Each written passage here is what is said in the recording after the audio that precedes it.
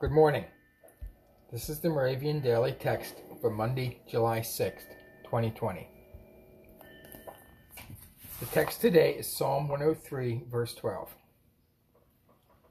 As far as the east is from the west, so far he removes our transgressions from us. The teaching text is Romans 5, verse 20.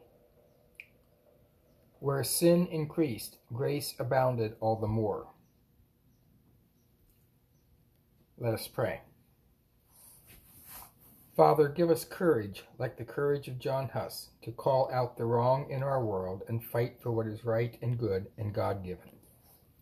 Give us strength in our quest to be more like you. Amen.